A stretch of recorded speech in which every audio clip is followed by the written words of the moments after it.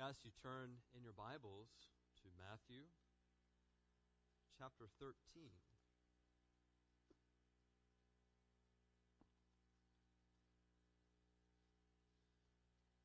We're going to look this morning, verse 45,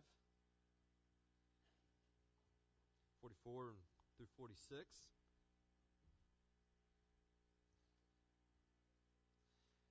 We're beginning our study this morning of the imperatives of Christ, the commands of Christ. What does it mean to be a follower of Jesus Christ? What does it mean to be a disciple? To look at the definition and exactly what are the commands of Jesus. There are actually over 300 some commands of Jesus, so it's quite a bit. But the study that we're looking at is categorizing them into distinctives. We're looking at 10 distinctives that seem to capture the commands of Jesus, and then 3 areas of those. And this begins our first one as we look at the area of giving up. A follower of Jesus must give up. And the focus for this week, or the distinctive, is surrendering. There has to be a surrendering that takes place. One of the thoughts that come to my mind is the military surrender, when I use that terminology. Some of you remember the distinct day of September 2nd, 1945. It is the day that Japan surrendered to the United States and the Allies. It had, for 2 years, gone through a succession of defeats, especially in the Pacific Ocean. And then, in August, major moments occurred in Japan. They were already no longer able to perform as a country, incapable of acting because of the infrastructure that had been dealt to them, the devastation that had been dealt to them. And then, on August 6, 1945, the United States drops the atomic bomb on the city of Hiroshima. Late in the evening of August 8, the Soviet Union declares war on Japan in agreement with an earlier agreement with the Allies and in contradiction to an agreement they had with Japan of neutrality. And then, soon after that, there is again the second atomic bomb on the city of Nagasaki. With these 3 devastating blows, the Emperor Hiroshima realizes that there must be a change that takes place. And so, on the USS Missouri, there is the signing of surrender. There had been an agreement earlier of terms of surrender that the Allies had put toward Japan, the Potsdam Declaration. Let me read to you some of what was brought into this, defining what indeed was unconditional in surrender. The elimination for all time of the authority and influence of those who have deceived and misled the people of Japan into embarking on world conquests. The occupation of points in Japanese territory to be designated by the Allies. Japanese sovereignty shall be limited to certain islands, of which I cannot pronounce.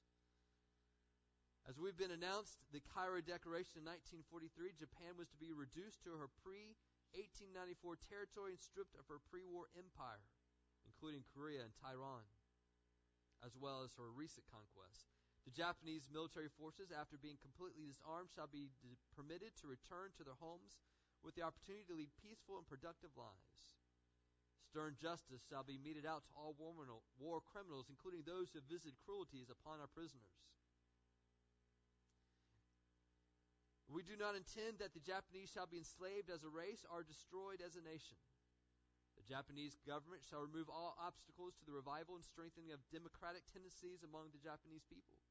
Freedom of speech, of religion, of thought, as well as respect for the fundamental human rights shall be established. Japanese shall be permitted to maintain such industries as well as sustain her economy, permit the exaction of just reparations in kind. It goes on, talking about the occupying forces of the Allies shall be withdrawn from Japan as soon as these objectives have been accomplished, and there has been established, in accordance with the freely expressed will of the Japanese people, a peaceful inclination and responsible government. And then at the end of the declaration, we call upon the government of Japan to proclaim now the unconditional surrender of all Japanese armed forces, and to provide proper and adequate assurances of their good faith in such action. The alternative for Japan is prompt and utter destruction. With those conditions, the emperor agreed, but not without some struggle, a coup even to try to be taken place, not agreeing with the emperor at this point. But eventually the forces did prevail. The signing took place. The state of war actually ended in 1952. Though the surrender was done in 1945, the state of war later on, April 28th, 1952, was ended. But then, even still, there were Japanese hideouts on Pacific Islands who refused to surrender, believing that this declaration was some kind of propaganda and against their code. In fact, the last known hideout emerged from the hidden retreat in Indonesia in December 1974. In fact, he died just recently. However, there were two other Japanese soldiers who joined communist guerrillas at the end of the war and fought in southern Thailand until 1991. Can you imagine? Almost 50 years of a state of war in which there was no war. I don't know what images come to your mind when you hear the word surrender. For Japanese, maybe it's a little bitter. For us, in America, it was a wonderful thing. And as you look at the terms, you see many good things that actually did come of the Japanese surrender. When Jesus brings to us surrender, I want us to understand that what Jesus is giving to us is life. And that last line of this surrender term says he's asking for unconditional surrender. And the alternative is utter destruction. It's kind of the terms that Jesus has given to us. And so I want us to understand what this means as we look specifically at Matthew chapter 13, verse 44 through 46, that there is such a thing as a joyful surrender. And so, of this being God's word, I'm going to ask that we stand as we read this together.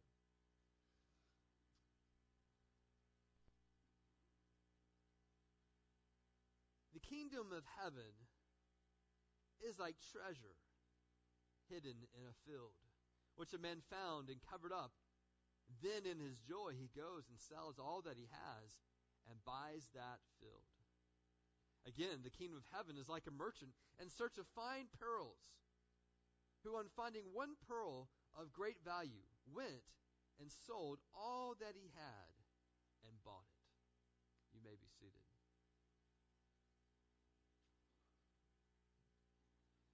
I think about this passage anytime I see someone with one of those metal detectors. You know?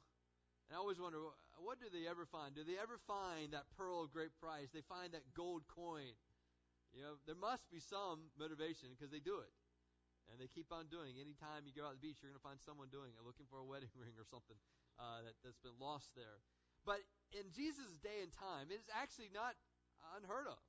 Because they didn't have banks, they didn't have things to put their investments, their gold, their values in. And so one of the things they would tend to do is they would bury it in a field and hide it, especially when a raiding party would come. One of the things they would often do is they would place it somewhere hidden where they would know, with the hopes that once the raid was over, once the house is destroyed, that they would not have discovered all, and they would come back.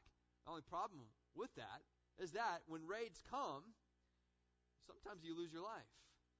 And therefore, the only one who knew where the treasure was, that secret died with them. And so it could very well be that things like this could have happened in Jesus' day. And Jesus was talking about one such occurrence where someone discovers this treasure hidden, or a pearl, which was of much more value then than they are today. But there was merchants looking for these things, and they found this great pearl. And what do they do with it? And he says the kingdom of heaven is like this. And I want you to understand something, that what we're talking about here in surrendering is not the same as receiving Jesus Christ. You see, the Bible teaches that we are saved by nothing but the grace of God, which means that it is just sheer God wants to save you that saves us. Our realization of that. And so from that point on, it then changes who we are. So as Billy Graham has said, that salvation is free, but discipleship costs everything we have. Chances are, when you made Jesus your Savior and Lord, and you received the gift of salvation, you had an idea of some value of Jesus Christ. But as time goes on, the value of Jesus Christ grows in your understanding, and it will be fleshed out in your life to the point where when you know who Jesus is, you would say, I would rather have Jesus than silver or gold or riches untold.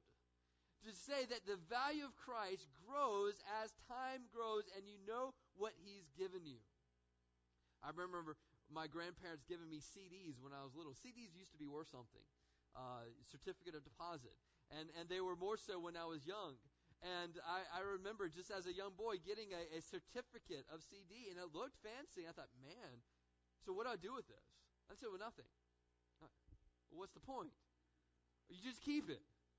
And one day it'll be worth more money, hopefully when you go to college. I couldn't really appreciate that at the time. I thought, well, where's the toy? I mean, this isn't even clothes. This is paper. I couldn't get it. But as life went on, and I went to college, and I needed more money for the next semester, and Dad would say, you remember that CD that your granddad or your grandma gave you? It was like, well, we're going to cash that in, and this is going to bring X amount of dollars. Like, oh, now I get it. This is good. I like that certificate. Well, that's the effect of Jesus, that in your life, especially for those of us who come to know Jesus in the gospel early in our life, that as we grow, we see the value of who He is, and discipleship soon costs us everything. So let's talk about surrender here, and why do we surrender to Christ? Why do we give all? First of all, you have to know the value with our mind.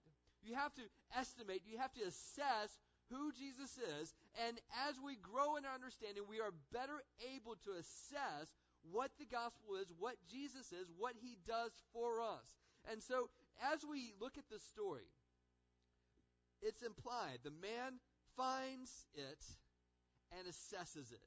He understands this is of value to the point where he's going to cover up so no one else will know where he is, and then he's going to do a certain degree of sacrifice for this. But the very first point that we have to understand is know the value of Christ with our mind. So this is to reflect on it. Think about it. This is what we sung, to turn your eyes to Jesus. Look full in His wonderful face. All that we studied in Colossians about Christ, so that we can understand the value of who Jesus Christ is in our life. And this is something that we have to do. If you think about this, we do this all the time. Temptation is very much the idea of contemplating the value of something. We'll see something beautiful. I think about the Achan and the story of Jericho. You remember they were supposed to destroy everything, not leave anything behind. But this one man, Achan, sees a beautiful robe made in Babylon. He sees some wedge of gold, some bars of silver, and he looks at it and he sees that it's beautiful, and he starts to lust for it in his own heart. He assesses it in his mind. Thing about temptation is that is the complete void of thinking about Jesus, isn't it? We are filled with whatever is in front of us, and we forget about who Jesus is. Commercials do that all the time. Advertisements do that all the time. It's about promoting something other than Jesus. And so there has to be an intentional step in our part. Contemplate who Jesus is. Why do we want to read the Bible every day? Because there is a contemplating of what Jesus is in life, who He is. And so I reflect on that. I think about who He is all the time. Paul said it this way. In fact, let's go to Philippians just for a second. I want you just to read what Paul's mind is going through as we read in Philippians. Chapter 3, verse 7. Paul was thinking about all the achievements, the things of value in his past that people would say, man, that's important. He starts listing out what people have said, these things are important. Whether zeal, his stock, his religion. But verse 7, but whatever gain I had, I counted as loss for the sake of Jesus Christ. He has that word, counted. He assessed it.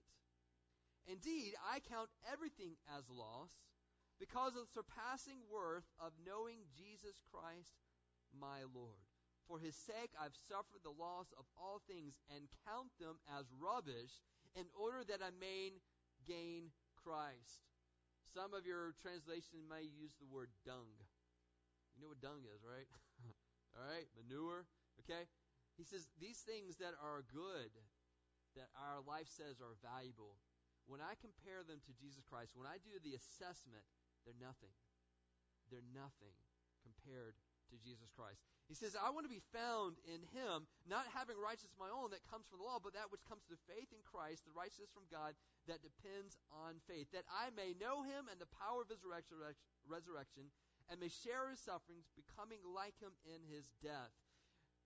Corinthians tells us, 2 Corinthians tells us that part of what it means to receive Christ, in 2 Corinthians 2, to receive Christ, he says, is the same as having your eyes opened up to see who Jesus is. And that the fact is that we are born with the eyes veiled to the value of Jesus Christ until the Holy Spirit comes and opens up that veil so we can see Jesus Christ. He says that's what it means to receive him, to know the greatness of who he is. And listen, as we read the New Testament, most of the New Testament is not going to make sense to you unless you understand that Jesus Christ is worth more than everything in life.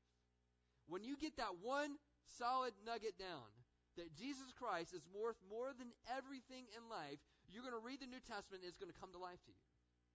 And that is the work of the Holy Spirit in our life, to help us to see, to know the value with our mind. And so, this is a wrestling that's going to take place. You're going to wrestle with stuff because there's stuff you value. And it's not of Christ.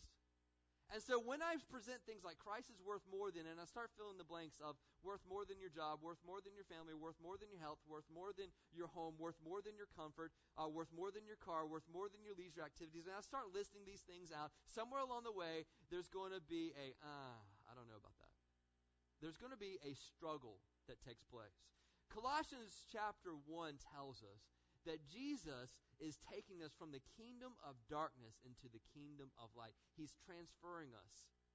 Remember this in Colossians 1:27, we're being transferred into two different kingdoms. That doesn't happen without a struggle. You ever seen anyone being born? That's a struggle. I mean, that is a hair-pulling, blood and guts, veins popping out type of struggle, right?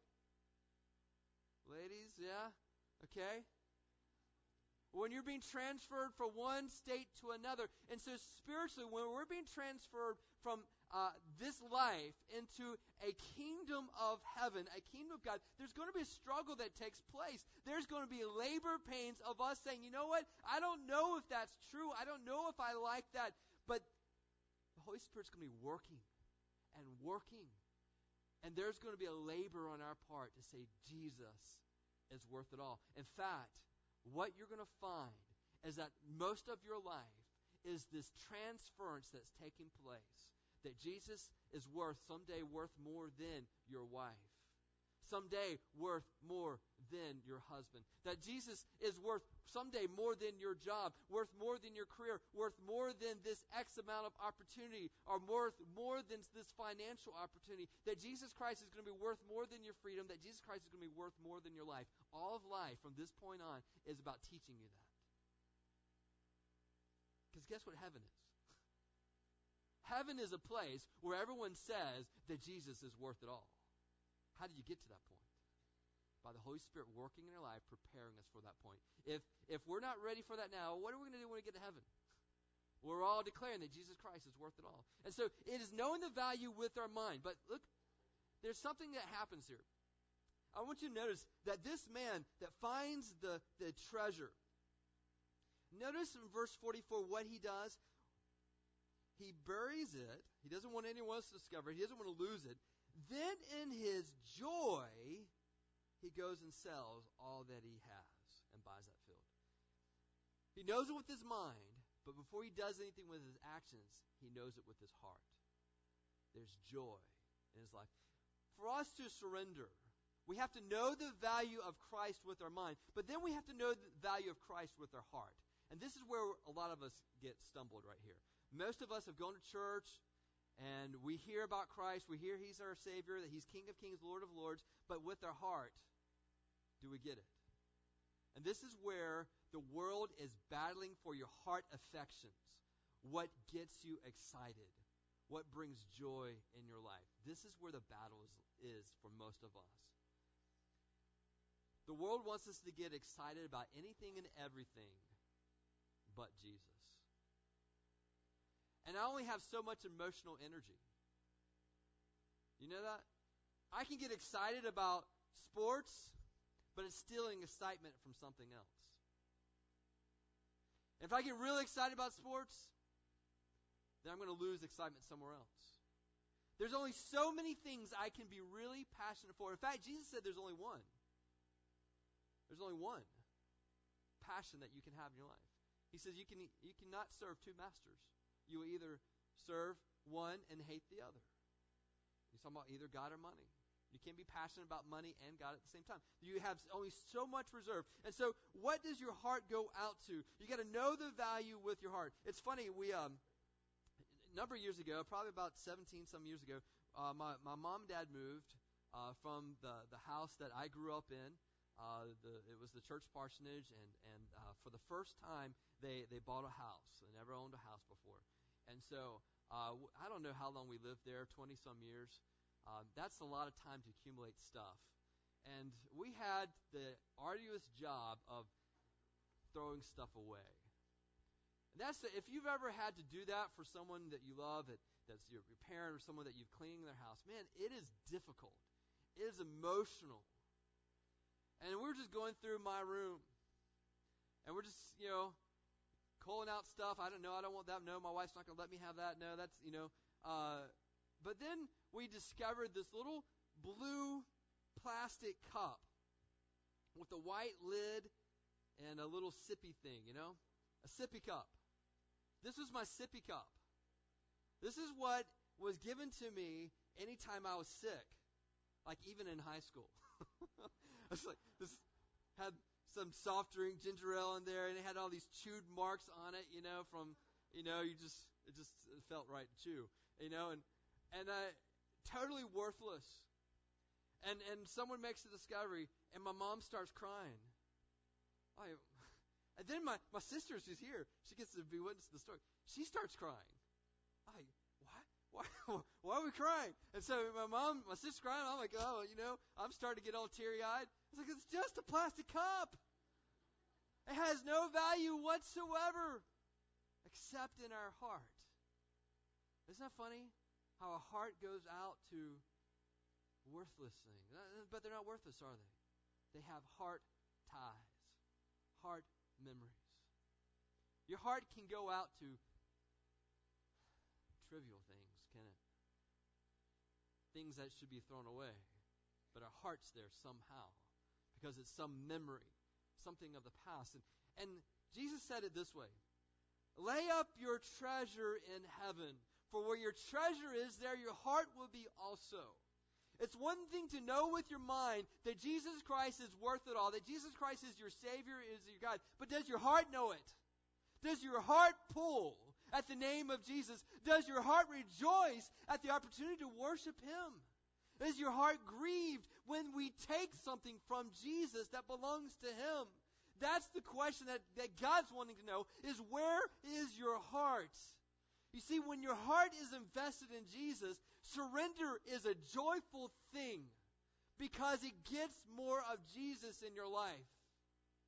Where's your heart at?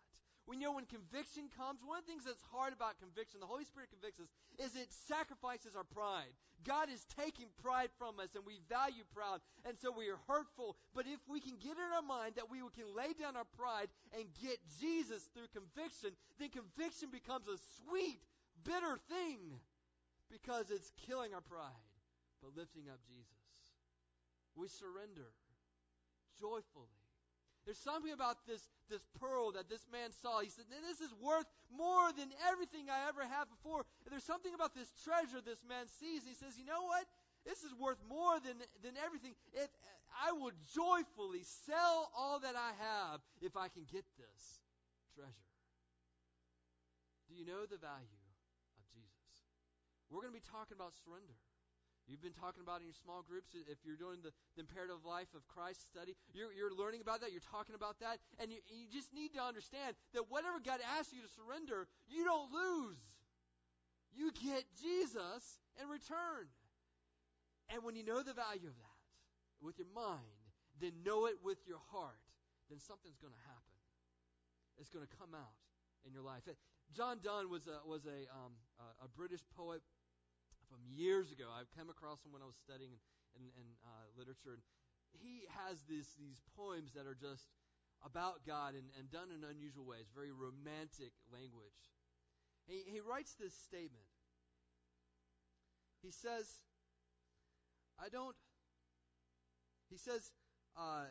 take me to you, imprison me, for I, except you enthrall me, shall never be free, nor ever chaste, except you ravish me.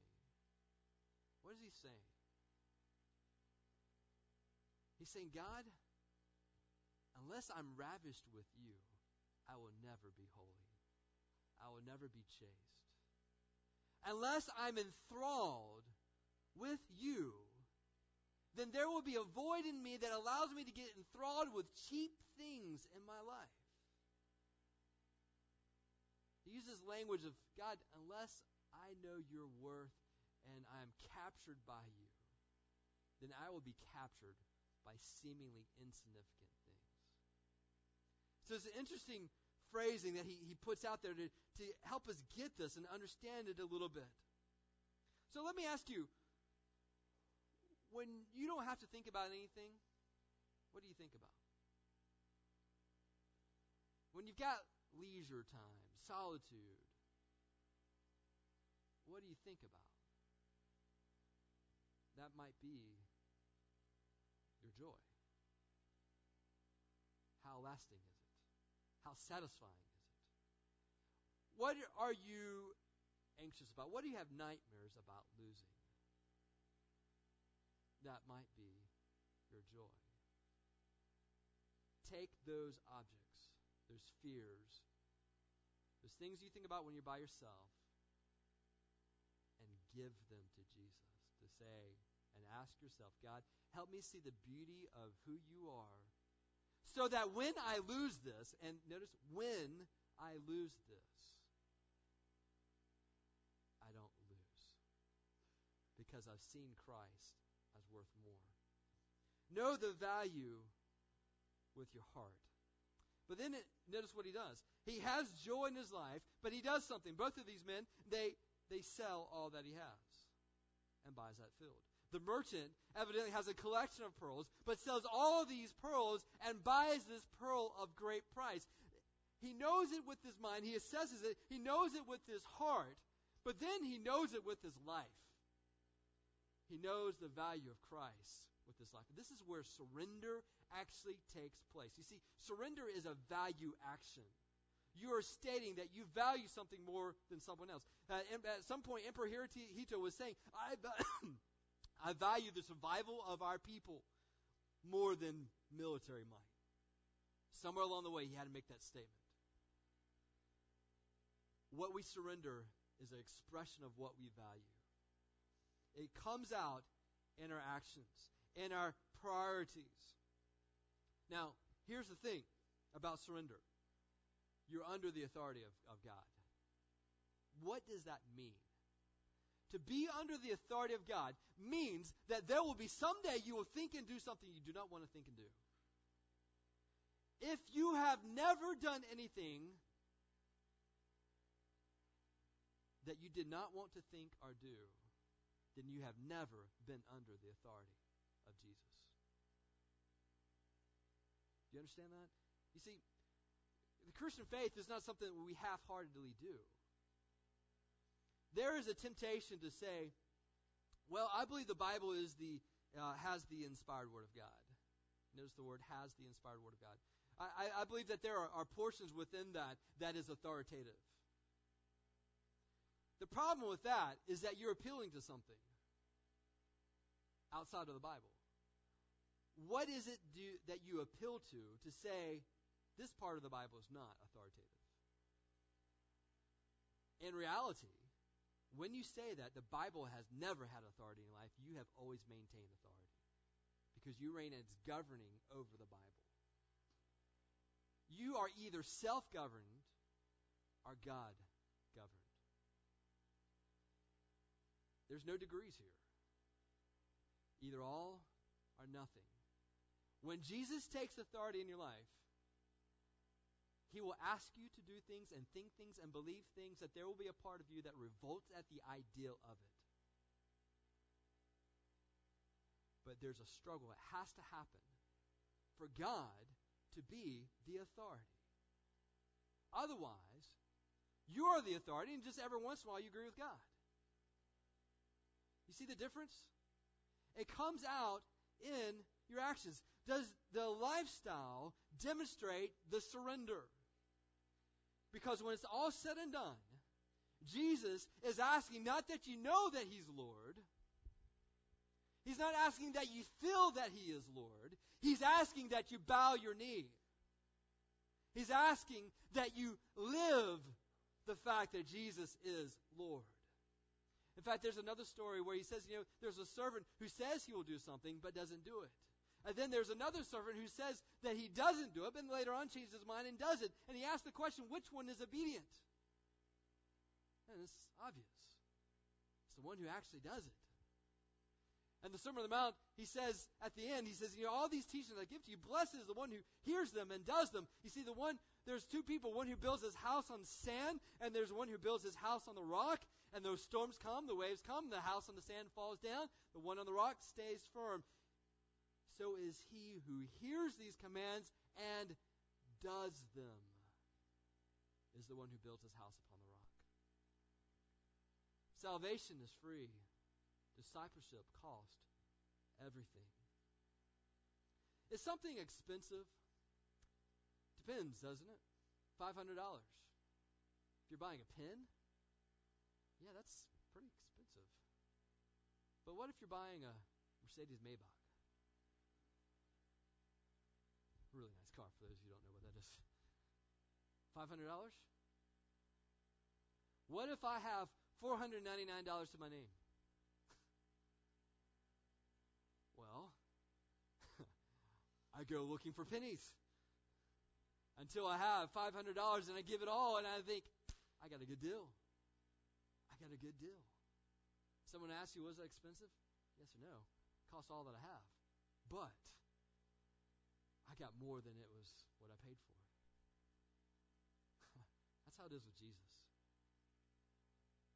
It's going to cost you all that you have.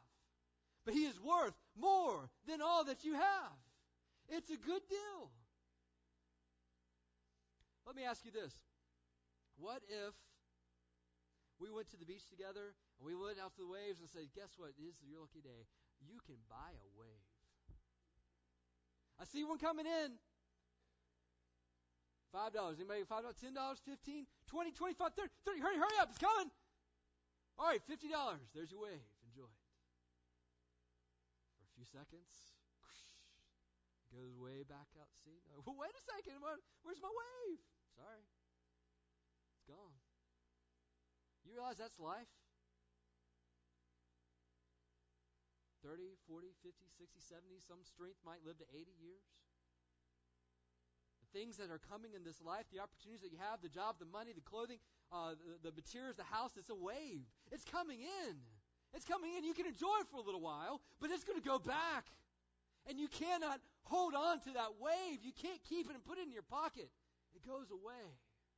But here's the beautiful thing, that in that moment, in that wave's time, you can have opportunity to get something that will last forever and will never go away. But it costs all of that wave.